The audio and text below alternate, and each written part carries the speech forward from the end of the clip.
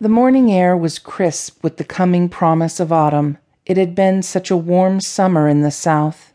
She got totally immersed in her run and the music streaming from her earbuds. She never noticed the police cruiser that was slowly moving beside her. It moved a little ahead and stopped by the curb. The lieutenant stepped out of the car. She stopped and leaned down to catch her breath. "Good morning, Lieutenant Oliver." He smiled. "Please call me Luke. I can't believe that was you already out jogging this early. It's barely daylight." "I love to get my run in early. It just makes the day go a lot smoother. Clears the cobwebs out." She noticed that his eyes were as blue as the sea, which was odd since he had jet black hair. He also had a very good tan, which told her he loved being outdoors.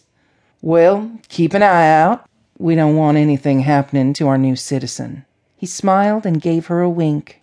"Oh, I will. Thanks for checking in on me, Luke." His name rolled off her tongue so easily. "I guess you start work at the church today. I am a member of the same church. We are glad to have you on staff.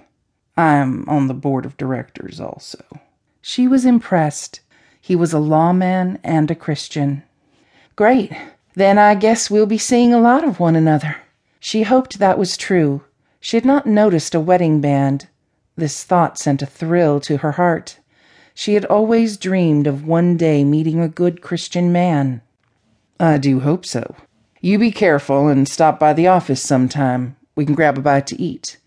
The coffee shop is just on this side of the park." "That sounds good. I will take you up on that sometimes. I better get going. I don't want to be late on my first day. See you soon." "I jog in the park when I have time off. Maybe we can run together some days. It beats running alone." He walked back around the car, watching her all the way. She was a really pretty lady. The sun just peeking between the trees glistened off her blonde hair, and you could get lost in those hazel eyes. She liked to stay in shape, too. He was amazed to find that he was actually looking forward to the next time they could meet up. Her thoughts were of him as she started off again. He was such a nice man. She hoped she could get to know him better. Having friends would help keep down loneliness, especially if they were Christians.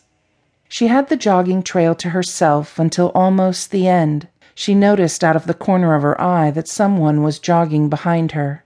She knew that the trail was visible to the houses across the street, so she was not scared, just watchful. When she was back on the sidewalk headed home, she noticed the jogger started back around the jogging trail. She laughed to herself. She was ashamed of her first thoughts of foul play. Her brothers had her so convinced that she had to be watchful of everything. At the thought of her two older brothers, her heart softened.